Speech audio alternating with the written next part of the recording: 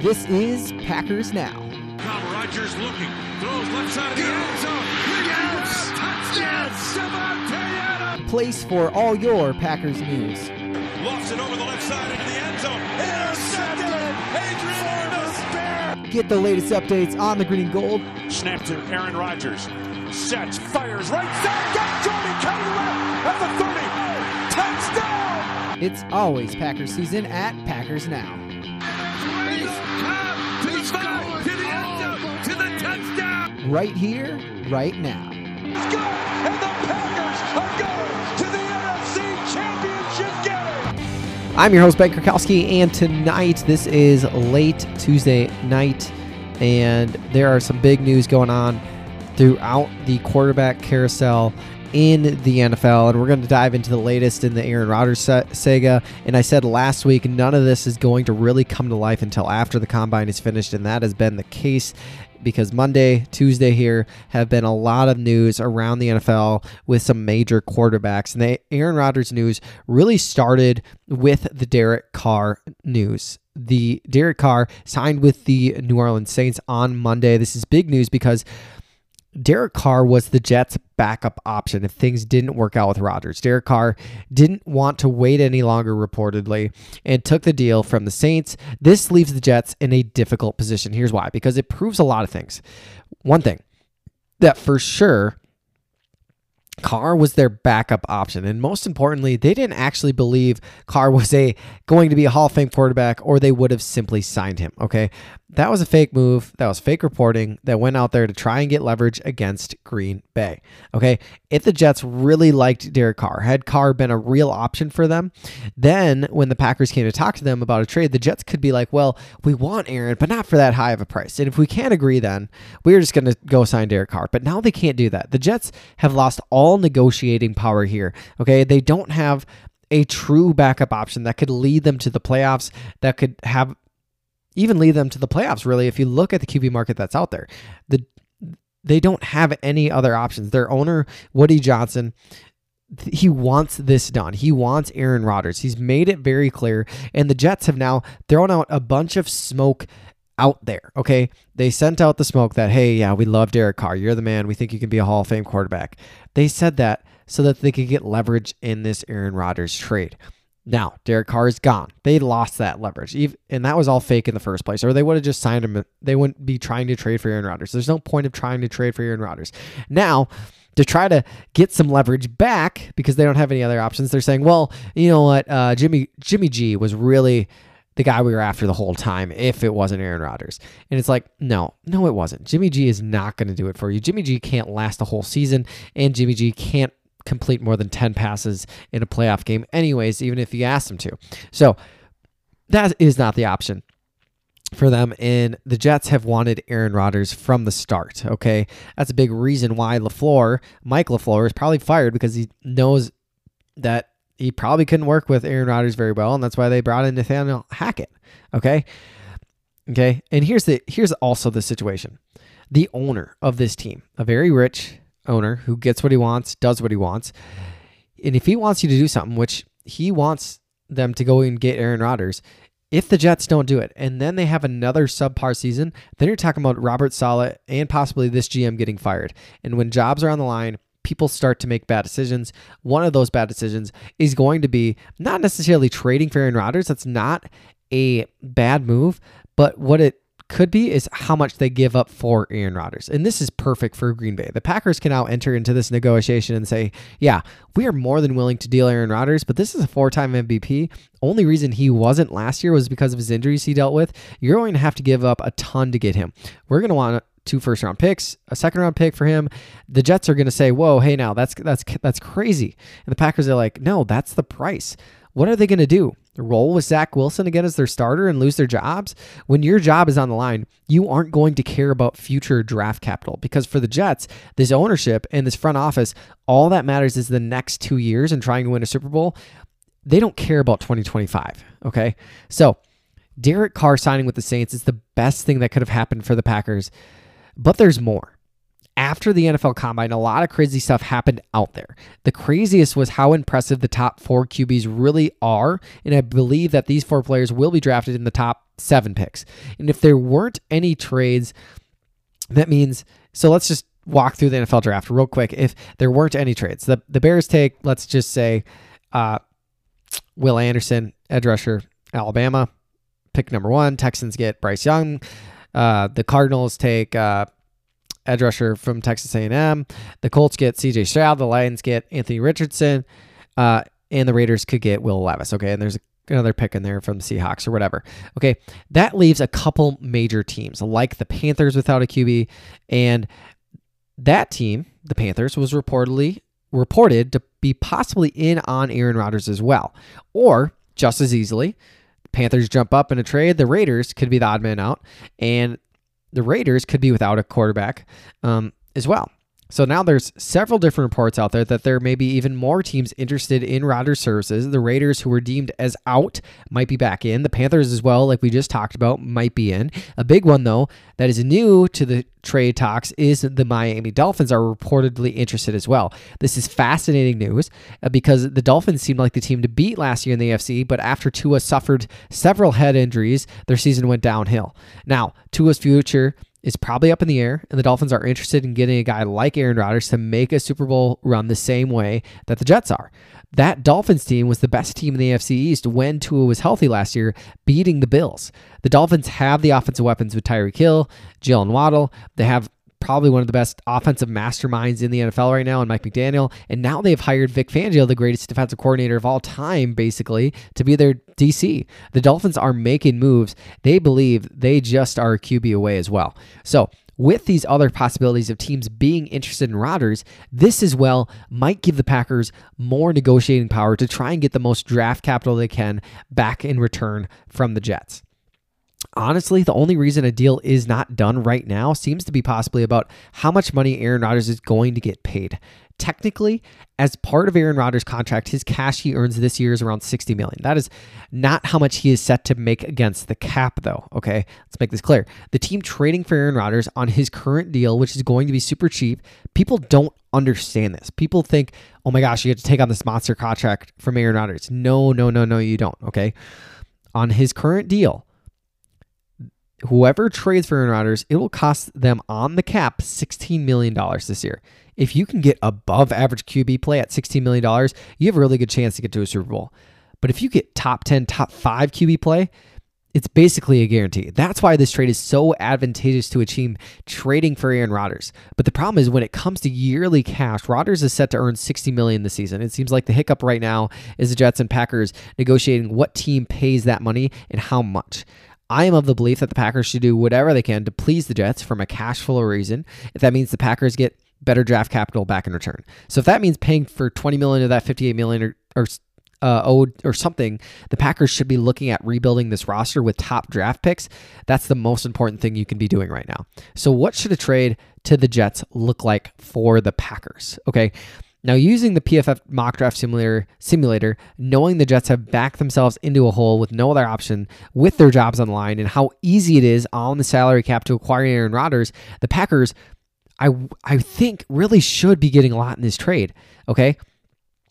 The Packers, I think, should be getting a first and a second round pick in the 2023 NFL draft, plus 2024 conditional first round pick if Rodgers plays 75% of snaps or 60% of snaps and they make the playoffs in 2023.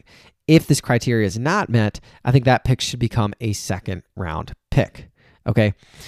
And based off conversations with Rodgers, if they think this is going to be a long-term play and he's playing in 2024, 2025, who knows? We don't know what Aaron Rodgers' future could hold. And so I think you can put in other conditional picks in this trade that they might not ever happen. But maybe you do a 2025 conditional second round pick if Rodgers plays at least 50% of snaps in 2024 on some team. Okay, it doesn't matter what team, but he plays some team.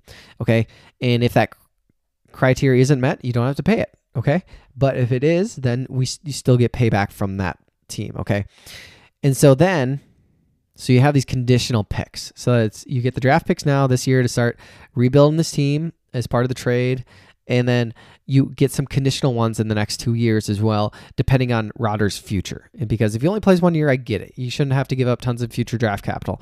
But if he continues to play a second and a third year, you should be able to get rewarded for that. So as I think about that, there's a few players on this team I'd like to point out who I think are key players that I think would be huge additions to the Packers. Okay, you have to know what the Jets are doing with wide receiver Denzel Mims. He is their fourth receiver on the roster. He never gets playing time because of that. Is he a part of their future plans? Because if he is, or if he's not, bring him to Green Bay. Okay, the Packers love big, fast receivers. That's what Denzel Mims is. He had limited playing time this season. He's kind of in the doghouse over there in New York. There's just been a lot of good receivers in front of him. Corey Davis does everything perfectly. He does the dirty work. He's kind of like their Allen Lazard. And then you got Garrett Wilson, Offensive Rookie of the Year. And then you have Elijah Moore, just a really good slot player. And Denzel Mims just can't find the field over there. Get him over here in Green Bay, and he can be a guy for us. And if there's an injury, especially a guy like Christian Watson, he can step in and be our guy. The other guy I would like the Packers to really take a look at is edge rusher Bryce Huff. Huff is technically a restricted free agent.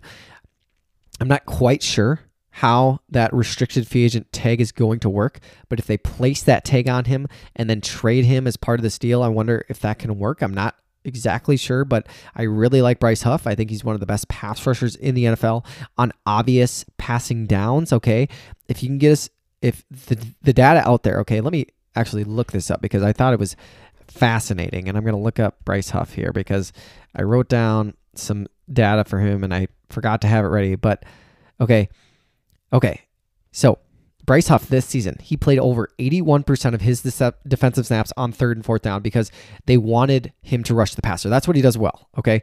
And that's his specialty, so they used him that way. And when they used him that way, he had a 21.3 pass rush percent win rate, which was a next-gen stats record. No pass rusher in the next-gen stats era has ever had that high of a pass rush percentage win rate. Okay, he had the quickest pass rush get off over the last 5 years, doing it in just 0.67 seconds off the snap of the football. There's nobody better on obvious passing downs than Bryce Huff. Okay, you're talking about the potential you see from a first-round rookie, Nolan Smith, who tested off the charts. That's what you're getting already from Bryce Huff, and then you just don't use him on those other downs. Okay, he's not a full-time player, but if you can get the best pass rusher in the NFL on obvious passing downs, you would do that for $4 million. That's all Bryce Huff is going to cost this year on a second-round tender. No one's going to trade a second-round pick for that because they know they can only use him on 3rd and 4th down. Okay, he can't stop the run.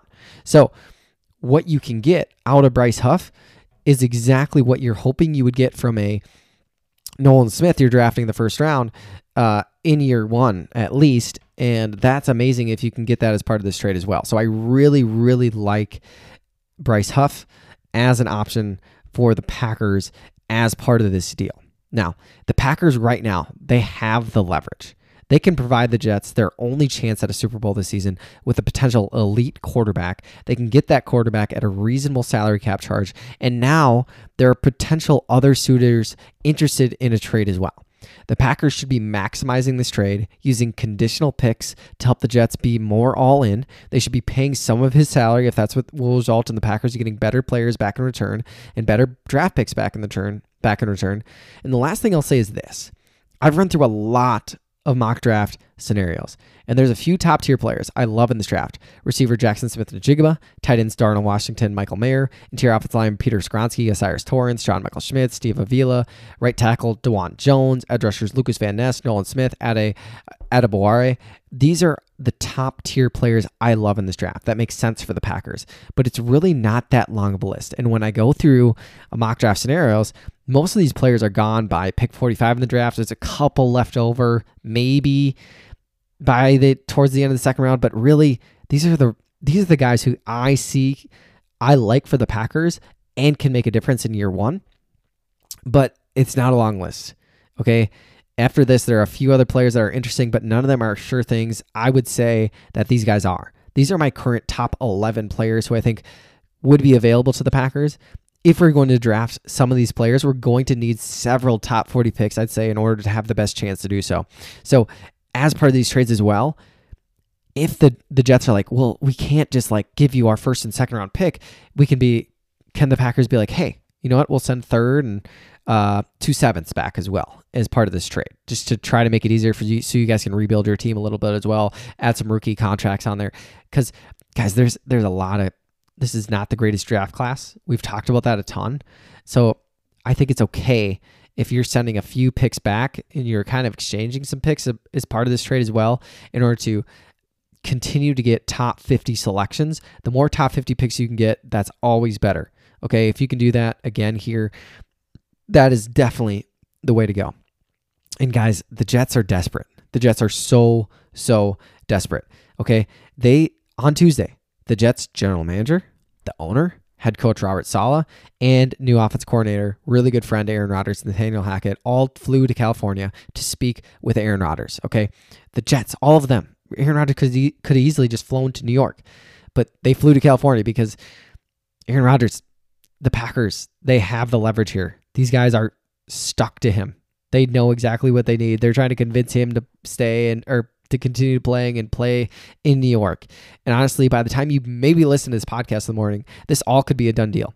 The one thing I will say, okay, the other major quarterback news that came out is that Lamar Jackson is going to get the non-exclusive franchise tag. What the heck does that mean? Okay, the non-exclusive franchise tag means that Lamar Jackson any team can go out and make a contract offer to Lamar Jackson. Okay, they can sign him. They can try to sign him to whatever contract they desire. But if they do that, the Ravens can match it. They can say, hey, we would sign you to the same contract, and then what Lamar Jackson has to sign with the Ravens then. Okay. But if the Ravens decide, no, you know what, we don't want to sign him to that contract, the team has to pay that contract that they offered and give up their next 2 first-round picks.